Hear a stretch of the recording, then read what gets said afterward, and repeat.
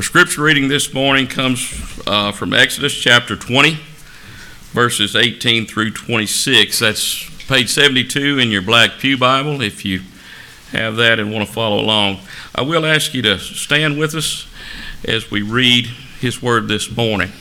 Exodus chapter 20, 18 through 26.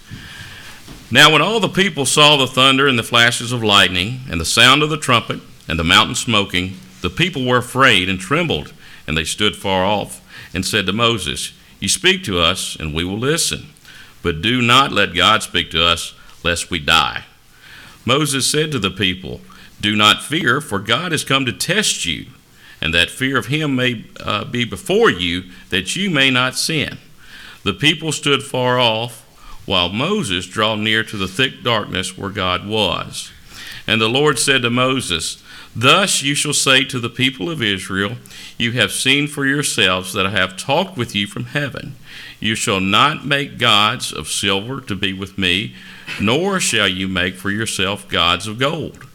An altar of the earth shall make for me, and sacrifice on it your burnt offerings and your peace offerings, your sheep and your oxen.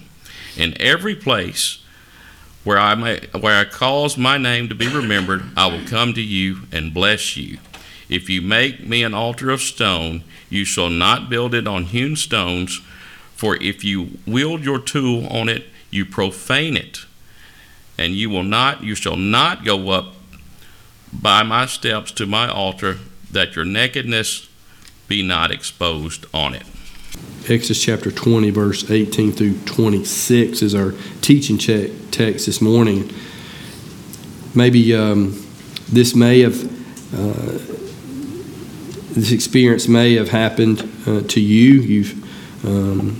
If you have children in your home or you have siblings, when maybe you're supposed to clean the house and you have kind of the bossy Betty, the eldest sibling, takes it upon themselves. They put their drill sergeant hat on and they start telling everybody what to do. And then what inevitably happens?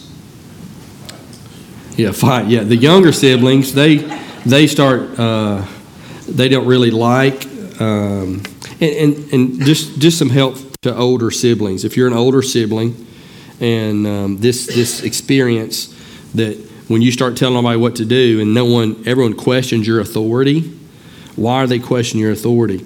Most likely, it's not that they don't want people telling them what to do, because children, they're told what to do all the time. But usually, more times than not, it's the tone. It's the tone, right? You know, that Proverbs 15:1, a gentle answer turns away wrath, but a harsh word stirs up anger. And so the harshness of the drill sergeant type tone really causes people to get angry. So there's just a word to the wise there. But you have these younger siblings and they start questioning, why should I listen to you? And who gave you the right to tell everybody else what to do? Ever happened in your home? I'm not saying it's ever happened in mine. But I was thinking about that as I looked at Exodus chapter 20. We took a little reprieve from the book of Exodus. We're walking verse by verse through it, but then we got to the Christmas season and Advent season, so we looked at the incarnation of Jesus. And so we're coming back to Exodus chapter 20 today. But Exodus chapter 20, and God, verses 1 and 2, "And God spoke all these words, saying, I am the Lord your God who brought you out of the land of Egypt, out of the house of slavery." Just like we might question someone's authority, we might ask, why should I listen to you? Who gave you the right to tell me what to do? Well, the Israelites, they may have asked that same question. God, why should we listen to you? And so God, speaking to his children, answers their question. Why should they listen to the Lord? And the Lord tells them in verse 2, "Because I'm the one who delivered you from slavery." Do you remember you were in bondage, miserable, making bricks day in and day out, and the Israelites called to the Lord, and the Lord graciously delivered them from bondage. So at the beginning of these 10 commandments, God tells his people why they should listen to him, because he rescued them. And he's a merciful God, isn't he? And then he goes into verse 3 through 17, and he tells them his desires for their lives, how they should conduct themselves, how they should live, what their heart should look like. And what he's doing, he's also revealing his character as well. In fact, that's the first point from our text, is that God's law is a transcript of his character. So he goes through these 10 commandments, giving them the 10 words. The first commandment being what? One God. Everybody's asleep. We shouldn't talk about hangovers in church, you know. We don't do that much here, but we've got kind of a Christmas hangover. I get it. So bear with me. It won't be too painful. We'll get through it, and then we can go about our day, resting up from yesterday's day of rest, right? Recouping from Christmas. We kind of have a Christmas falling on Saturday is kind of funky, isn't it? Kind of throws us all off. I get it. I'm with you. So bear with me. I'll try to tell a few jokes, make fun of somebody. So bear with me. Keep us all awake. But God goes into the 10 commandments. The first one being one God, right? There's only one God. Put no other gods before me. One God. The second commandment is no idols, right? No idols. Elise, are you going to do this or not? Are you going to do it or not? All right. No idols, right? Number 3. Yeah, don't take the Lord's name in vain. You have to do the motions. Connor, you hadn't been here, but this is just the way I learned it, and everybody else is learning the same way. If you go through the little motions and you can remember them. The commandment number 4 is what? Yeah, remember the Sabbath day and keep it holy, right? It's like on Sabbath, like today, what you're going to do is when you leave here, you're going to go eat lunch, and then you're going to take a nap, right? Yeah. Commandment 5. Honor your father and mother. Yes, sir. Yes, ma'am. Commandment 6. Don't murder. Yeah. 7. Don't commit adultery. And how you remember that? These two have to stay together, right? Commandment 8. Yeah, don't steal, because in some countries what they do, if you steal, right? Yeah. Don't steal. Commandment 9. Yeah, don't lie, right? Because if 9 people said it happened this way and one person said it happened another way, he's probably lying, right? And then commandment 10, don't covet, right? Covet. And that's the one that we struggle with, isn't it? We want other people's stuff. So God tells the nation, this is why you should obey me, because I've rescued you and delivered you from bondage. And then he goes into these 10 commandments. And then he finishes up, and when all the people saw the thunder and the flashes of lightning and the sound of the trumpet and the mountain smoking, the people were afraid and trembled, and they stood far off. See, what God does when he gives the nation of Israel his law, what he's doing is he's showing himself to the nation. As we read the commands of God, and they tell us what we should do, and the precepts of God instructing us what we shouldn't do, God is revealing his own character to his people. And see, God is perfect. And in these books, these first 5 books of the Old Testament, the books of Moses, also called the Pentateuch, God is revealing his character and what he is like to his people. David Strain, he says, before we see ourselves and our sin, before we see our world and its dysfunction and brokenness, before we see our desperate need of grace, we're to see first his brilliance and his majesty, his lofty grandeur, the permanent purity and solid glory of his person and his work. We're taking a break Wednesday, as Chris said. We're not having Beaver Kids. We're not having Mission Meal. No services Wednesday night. But the following week, on the 5th of January, we're going to start back our Beaver Kids program, and our adults will all be together. And what we're going to do is we're going to study inductively through the books of 1st and 2nd Thessalonians. So we'll do that together. And we're going to study that, like I said, inductively. What that means is we look to the Scriptures to see what the Scriptures say, right? And one of the questions, we use a 4-question format in that study, and some of you have done that many times. What's the third question? Do you remember? What's it teach us about God? And that's that's an important question to answer every time we study the Scriptures. What does this teach us about the Lord? And this is the purpose of the Scriptures, isn't it? For us to see God and to know Him. Yet when the law was given, the Israelites didn't understand fully that God was after not just outward actions, but inward attitudes as well. And I don't think the Israelites at that moment, they didn't fully understand God's will and His character and what He would have for them to do. But they understood enough of what God was willing to know that they didn't measure up. In fact, in chapters 19, verse 8, they're traveling. Remember, they were delivered from Egypt. They went through the Red Sea, and they're traveling in the wilderness towards the promised land, the land that God's going to give them. And they had some issues along the way, right? They didn't have water twice, and God gave them water. They didn't have anything to eat, and God gave them manna. They ran into a group of people called the Amalekites that was trying to scalp them, right? And so God gave them victory over the wicked Amalekites. So God is just not only delivering them, but just blessing them and leading them and directing them. But he brings them to the Mount Sinai, and that's where they're going to stay for 11 months while they receive the law of the Lord. And as soon as they get there, God gives them some instruction about how He's going to give the law to them. And so in Genesis 19:8, and all the people answered together and said, "All that the Lord has spoken we will do." And Moses reported the words of the people to the Lord. They're like, we're going to obey the Lord. Yeah, we're here. We're going to receive the instruction from the Lord, and we're going to obey whatever God wants us to do. That's what we're going to do. So they were eager. They were saying they want to obey the Lord.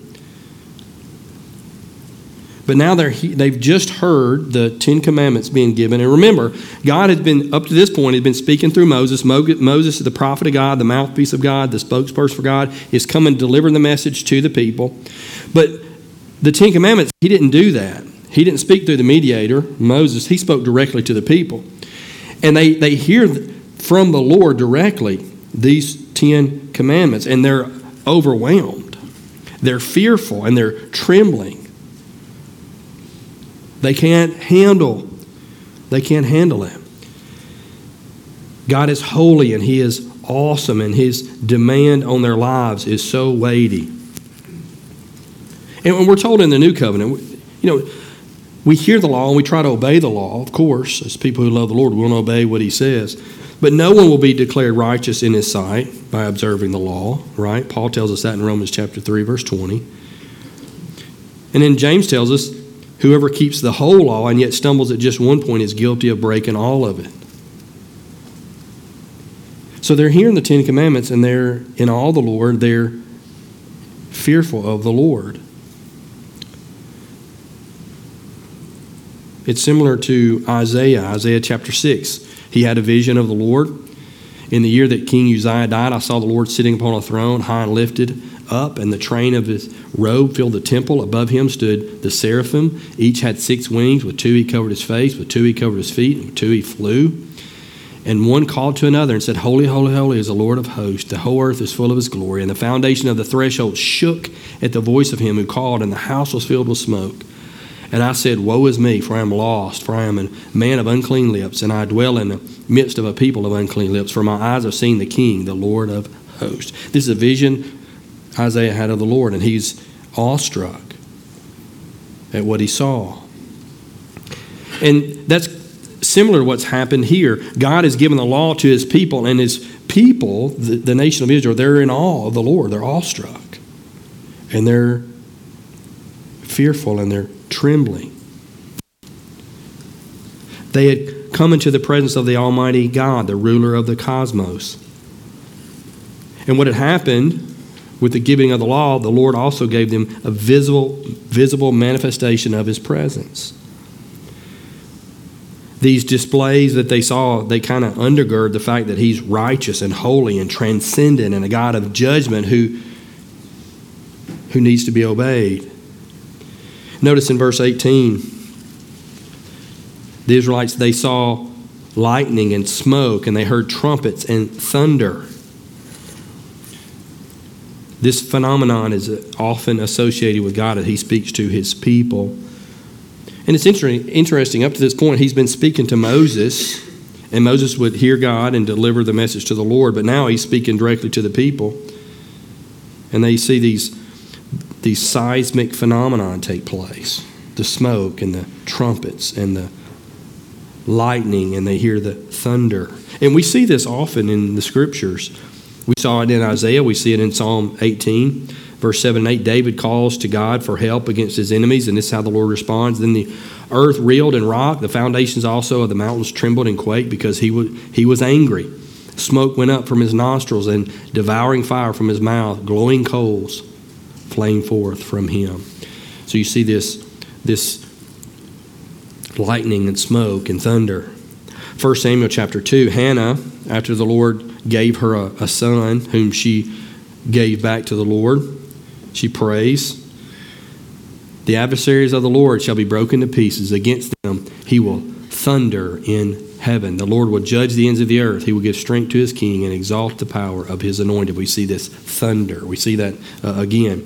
1 Samuel 7, verse 10, as Samuel was offering up a burnt offering, the Philistines drew near to attack Israel, but the Lord thundered with a mighty sound that day against the Philistines and threw them into confusion, and they were routed before Israel. As the Lord speaks to his people, it is oftentimes coupled with these visible manifestations of his glory. William Robertson Nicoll, he writes, "One can't obey the Israelites. They couldn't fully obey the law, but it could arrest the attention and educate the conscience." See, the law did its job. It revealed to the nation God's character. See, the standard God gave in his Ten Commandments is very weighty. It's very lofty. And when he exposes and reveals his character, what it also does, at the same time, it exposes our sin. I was thinking about this. I'm on a stage here. People, those of you who are watching through Facebook Live, you think I'm a really big man. And I'm not. I'm not very big at all, but you can't really tell how big I am. I'm up here, right, on the stage. And you might look back among the people and seeing people of different heights, But like I was seeing Jim Swaim. Jim, you don't know how tall Jim is. And if you're looking and say, well, is the pastor, is he as tall as Jim? And if you don't know, if you've never met Jim, you've never seen him standing up, you're not real sure. I said, well, I'm not real sure. Maybe he's taller than the pastor. I'm not real sure. But then, all right, Jim, I'm going to ask you to stand up. But you stand up there and say, well, yeah, he looks like he's taller than the preacher, right? And then you get real close. Come on here. You're real close, and then you're able to see. Yeah, the preacher's really small, right? Yeah, he's real small, right? And so that's what happens. You can't really tell. You can't really tell how short I am until you get real close. But you know what happens when God gives us his law and we study it and we read it and we draw near to it and we meditate on it, you know what it does? It shows us how small we really are. And that's why it's really important that we study God's word, that we read it and meditate on it. Because we're able to see not just his character, but we see our sin. And that's real important. Second point, sinful man needs a mediator. Verse 19 of Exodus chapter 20. They stood far off and said to Moses, "You speak to us and we will listen, but do not let God speak to us, lest we die." Now the Israelites, they're asking for a mediator. And it's interesting that after God spoke to them, they wanted Moses to mediate for them, because that wasn't always the case. And if you continue now they're wanting a mediator, and if we continue the story, which we will, you're going to see there's a lot of times where they're not sure if they want Moses to mediate for them or not.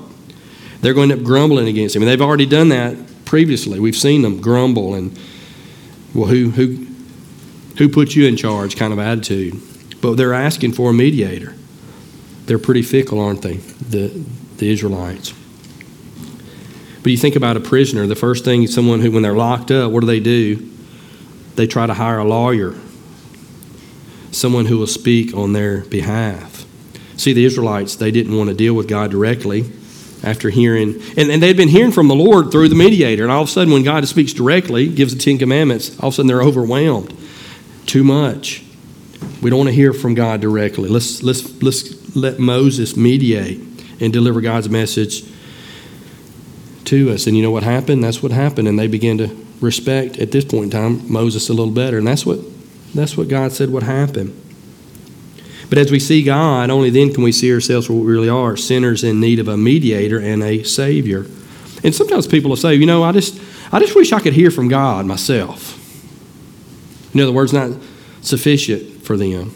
And they say, I just like for God to speak. I like to hear God's voice. Well, oftentimes when you see in Scripture people hearing the voice of God, it didn't sit real well with them. We saw Isaiah, right? And we see it again in Revelation chapter 1. Verse 12 and 17, this is John receiving the revelation, the vision, and he's going to write down what he saw.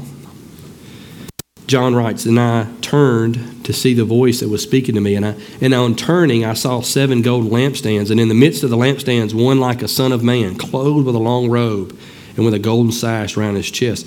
He's seeing the Lord, right? The hairs of his head were white, like white wool, like snow. His eyes were like flame of fire. His feet were like burnished bronze, refined in a furnace, and his voice was like the roar of many waters. In his right hand he held 7 stars. From his mouth came a sharp, two-edged sword, and his face was like the sun, shining in full strength. When I saw him, what did he do? He said, I fell at his feet as though dead. But he laid his right hand on me, saying, fear not, I am the first and the last. Some people say, I just want to hear directly from the Lord. I wish he would speak to me. That hadn't gone real well for a lot of folks. And the Israelites here, they're not saying they don't want to hear from the Lord. They're not saying that. They're saying, no, we want to hear from the Lord. We have to hear from the Lord. We want to hear his instruction, but we just don't want to hear it directly. We want to hear it from a mediator. And what is a mediator? Mediator is someone who stands in the gap. They bring 2 parties together, and that's what the Israelites needed. They saw their sin up against God's character, and they needed someone to stand between heaven and earth to bridge the gap between God's deity and their humanity. A mediator goes where no one else is willing to go or would dare to go. And while the nation of Israel, they're trembling in fear, what does Moses do? All by his lonesome, drawing near to meet with the Lord. Isn't that something? Moses, the mediator. And what they were asking for, God had already provided, hadn't he? Because Moses had been mediating ever since the burning bush experience there out while he was shepherding sheep, taking care of Jethro's sheep. He was commanded by God to go be the nation of Israel's mediator. But this experience of hearing from God directly was good for the nation of Israel. They understood God more clearly, and as a result, they saw themselves more correctly also. And from verse 22 onward, Moses is their mediator. Many think that the Lord is like a grandpa type figure. Now, some of you might be grandfathers. You might be mean to your grandkids, but most grandfathers aren't. They're kind of that milquetoast type, right? That spends way too much money on their grandkids for Christmas. They're kind of pushover types. Not all, but many are. But a lot of people view the Lord as a grandfather type figure. And they think, I'm not sure I need a mediator. I'd like to just talk to the Lord face to face. Who needs a mediated experience with God? I want God to speak to me directly. And some would say, if the Lord would do that, I would believe. If the Lord spoke to me like he did the people in the Bible, I'd probably believe. I probably would follow him. But God, who gives us his character as our standard and whose law is accompanied by thunder and lightning and smoke and trumpet blast, it's not really safe for people like that. There's a book by C.S. Lewis Many of you have read it, The Lion, the Witch, and the Wardrobe, and it's a story, fictitious, made-up story, but it's quite interesting. It's a good read. I want to read from you out of this book. These kids are in this fictitious world, and Lucy is talking to Mr. Beaver. And they're talking about this certain figure, Aslan. And she asks, is he a man? Aslan a man, said Mr. Beaver sternly. Certainly not. I'll tell you, he is the king of the wood and the son of the great emperor beyond the sea. Aslan is the Christ figure in the story. Don't you know who is the king of beasts? Aslan is a lion. The lion, the great lion. Oh, said Susan, I thought he was a man. Is he quite safe? I shall feel rather nervous about meeting a lion. That you will, dearie, and make no mistake, said Mrs. Beaver. If there's anyone who can appear before Aslan without their knees knocking, they're either braver than most or else just silly. Then he isn't safe, said Lucy. Safe, said Mr. Beaver. Don't you hear what Mrs. Beaver tells you? Who said anything about safe? Of course he isn't safe. But he's good. He's the king, I tell you. It's such an interesting story. I like that. That's my favorite part of the book. God, his law, when he gives his law to his people, it's a transcript of his character. It reveals to us who he is. And by seeing who he is, we're able to see our sin. Is God safe? For sinners, God isn't safe, but he is good. Leads us to our third point. What to do when his commands are broken. Look at verse 22 through 26. Israel received the law of God. They recognize they're wanting, they're lacking something. To be able to keep the law is going to be difficult to do. So what are they to do when they disobey? And this is a section here in verse 22 through 26. And this starts a new part of the book, if you will. Some people call this the book of the covenant or the covenant code. God has spoken, given these 10 commands, and they're very general commands. They're general absolutes. They're universal. Don't steal, don't murder, don't lie. But starting here, they're going to kind of flesh it out a little bit. God, on the inspiration of the Holy Spirit, inspiring Moses to write down these laws he's going to receive and tell us how we should live. But here, God is instructing them about worship. Thus you shall say to the people of Israel, you have seen for yourself that I have talked with you from heaven. God directly gave them his commands. Verse 23, you shall not make gods of silver to be with me, nor shall you make for yourself gods of gold. It's kind of interesting. Why would he repeat? What commands is that? Sounds like the big number 1 and big number 2, right? Yeah, don't have any other gods before me. Don't make idols. Why would he have to repeat himself here? He just told them that. Well, if you think ahead, what's going to happen when Moses, shortly after this, Moses is going back up on the mountain. We'll begin to see that next week. He's going back up on the Mount Sinai. He's going to receive the law. He's going to be there a really long time because God just doesn't give 10 words, the 10 commandments. He gives a lot of instruction about how to live their lives, how to worship. You remember that Moses was there for an awful long time, and the people got kind of sidetracked and got kind of bored. You remember? And what did they have Aaron do? Yeah, make an idol. So why does this need to be repeated? Well, it needs to be repeated because it needs to be repeated. It's very important. And it's really easy to get sidetracked and commit idolatry.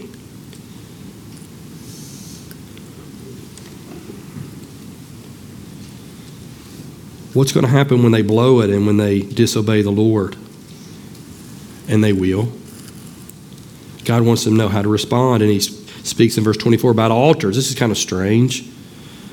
An altar of earth you shall make for me, and sacrifice on it your burnt offerings and your peace offerings, your sheep and your oxen. Now, if you think about altars are to be built and sacrifices were to be made. And sacrifices had to be made, right? Because sin was occurring in the lives of the Israelites. But sacrifice had been made since the beginning. Remember Cain and Abel? They're kind of back towards the beginning of when it all began. They offered sacrifices, didn't they? I mean, that's why Cain killed Abel. It was about a sacrifice that was offered to the Lord. Genesis chapter 8, verse 20, Noah, that was kind of way back in the beginning. Noah, he made an altar. Then Noah built an altar to the Lord and took some of every clean animal and some of every clean bird and offered burnt offerings on the altar. That's after the water receded and he came out of the ark. Because he made it an altar and he offered sacrifices to the Lord. Moses, we've even seen Moses in Exodus chapter 17, verse 15, after they defeated the Amalekites. And Moses built an altar and called the name of it, "The Lord is my banner." He's offered up sacrifice to the Lord.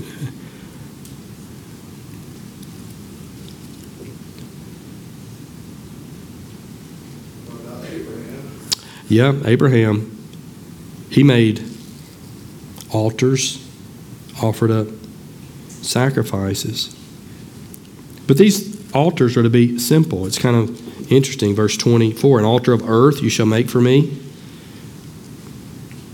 Look at verse 25. If you make me an altar of stone, you shall not build it of hewn stone, for if you wield your tool on it, you profane me. It's like, what's going on with this? It's kind of strange. Well, think about the context. They're going to be living among Canaanites, wicked pagan peoples who built these grandiose, incredible, beautiful altars made of cut stone, and they were beautiful. And they offered up these offerings, sacrifices to their pagan gods. And God said, we don't want you to be like that. We want you to keep it really, really simple. Make it out of earth or make it out of stones. You just put stones together. It doesn't have to be pretty, because what's the focus? The focus is on you're offering that sacrifice to the Lord. We don't want you to get sidetracked. Keep it simple.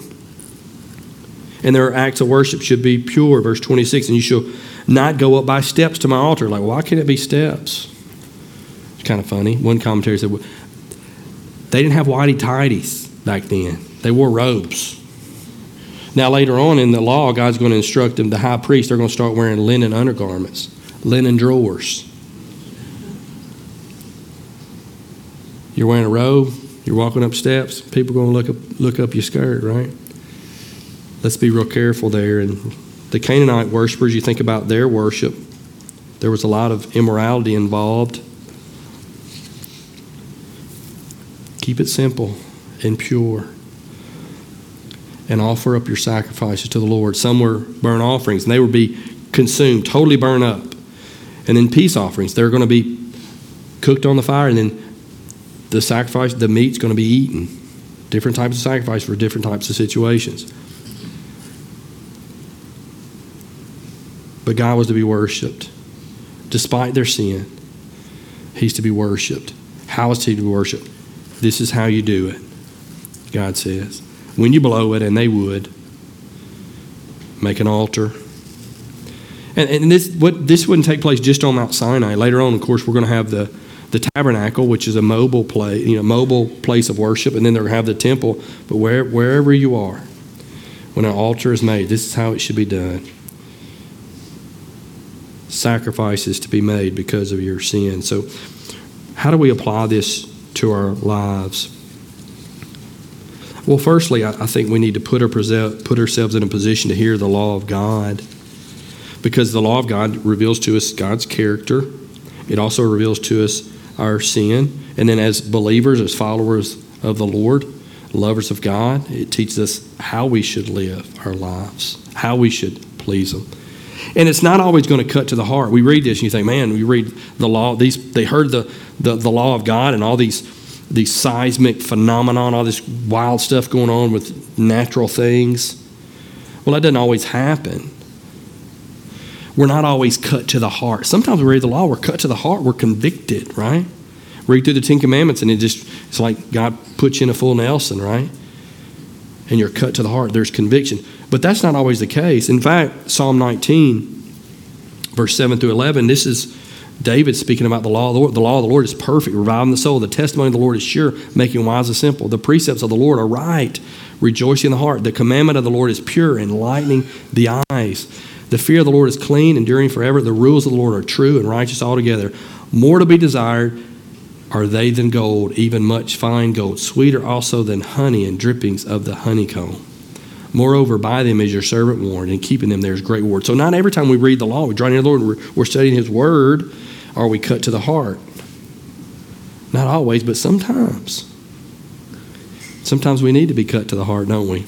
We need to see our sin. So I put ourselves in a position to hear the law of God. The second question, or second point, I guess just by way of application, is God safe? We're reading this text and God revealing His law and speaking directly to the people, and they're in fear and they're in awe, they're awestruck, and they're taking steps back away from the Lord. Is God safe? And for those who haven't trusted the Son who came to be born in Bethlehem and to give His life as a ransom for many, the answer to that question is no. God is a merciful God. He redeemed the Israelites, saved them and rescued them from Egypt. But He's also just. And I think one of the things, that's one of these, all this lightning and thunder and trumpets and smoke is pointing to judgment. God is a merciful God and a loving God, but He's also a God of justice and judgment.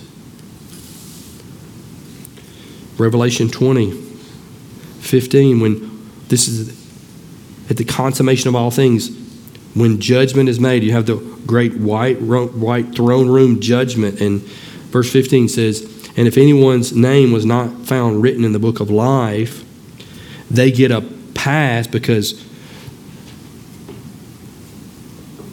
the granddaddy type figure of God is milquetoast and sweet and would dare not judge the wayward. Now, that's not what it says.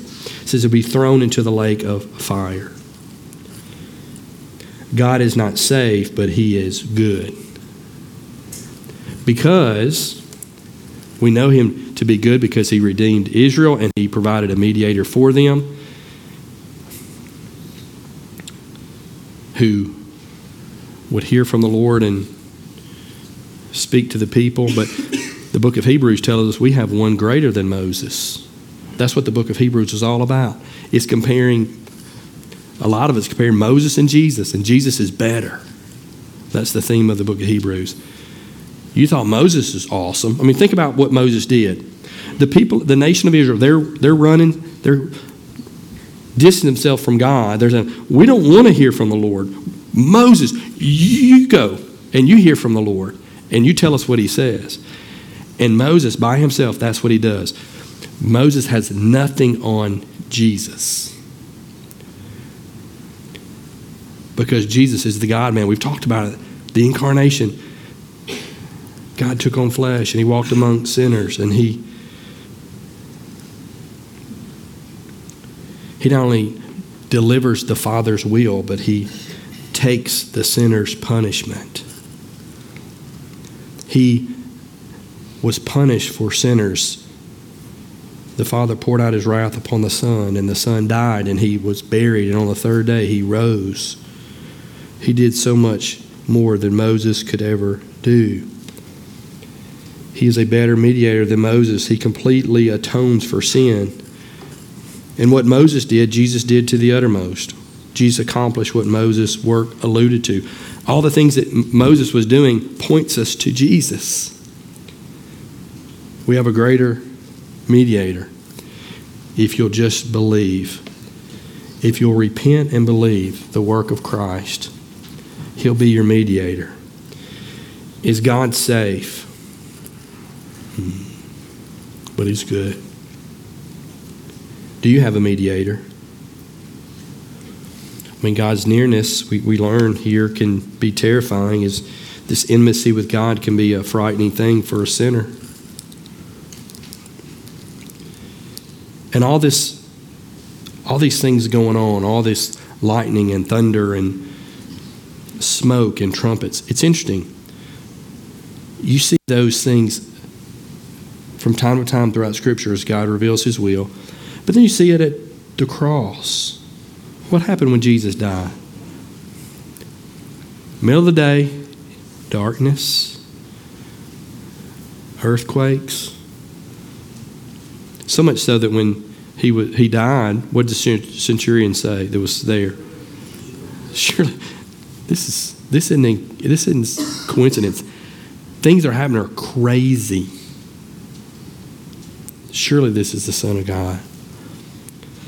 You'll see those similar things when Jesus returns.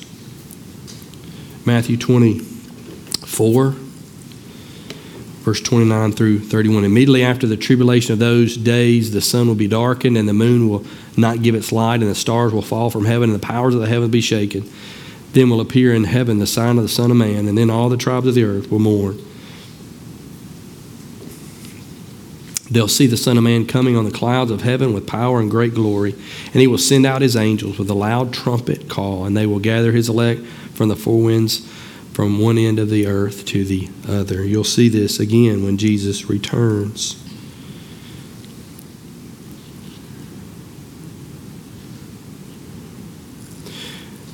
If you're not resting in Christ, if He's not your mediator, you need to repent and believe.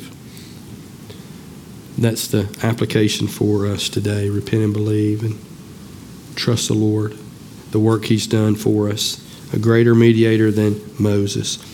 And for us who are believers, let's read the Scriptures.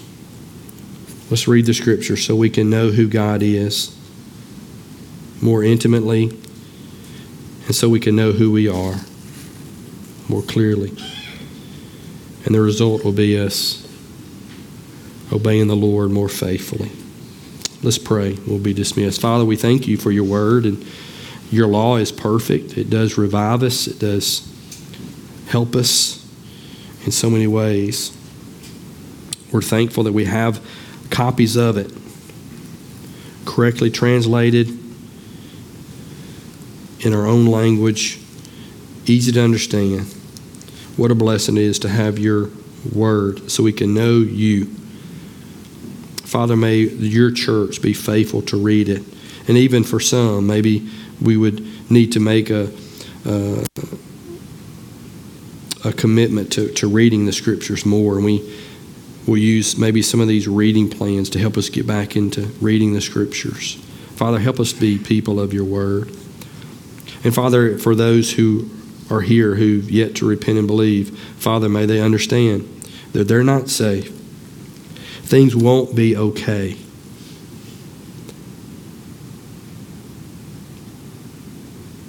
If Jesus returns before we breathe our last breath on this earth, they will be judged and thrown into the lake of fire. Father, may You help them see what the Israelites saw on Mount Sinai. Lord, may they be in awe of You. And in turn, may they see their need for a Savior, for a mediator, greater than Moses. Father, will You save sinners today? Break hearts and change lives. In Jesus' name, amen. Thank you for tuning in to our Sunday morning services at Beaver Baptist Church. We are currently studying the book of Exodus. If you have any questions about today's message, or would like more information about our church, call us at 901-837-2904. You can also visit our website at beaverbaptist.com.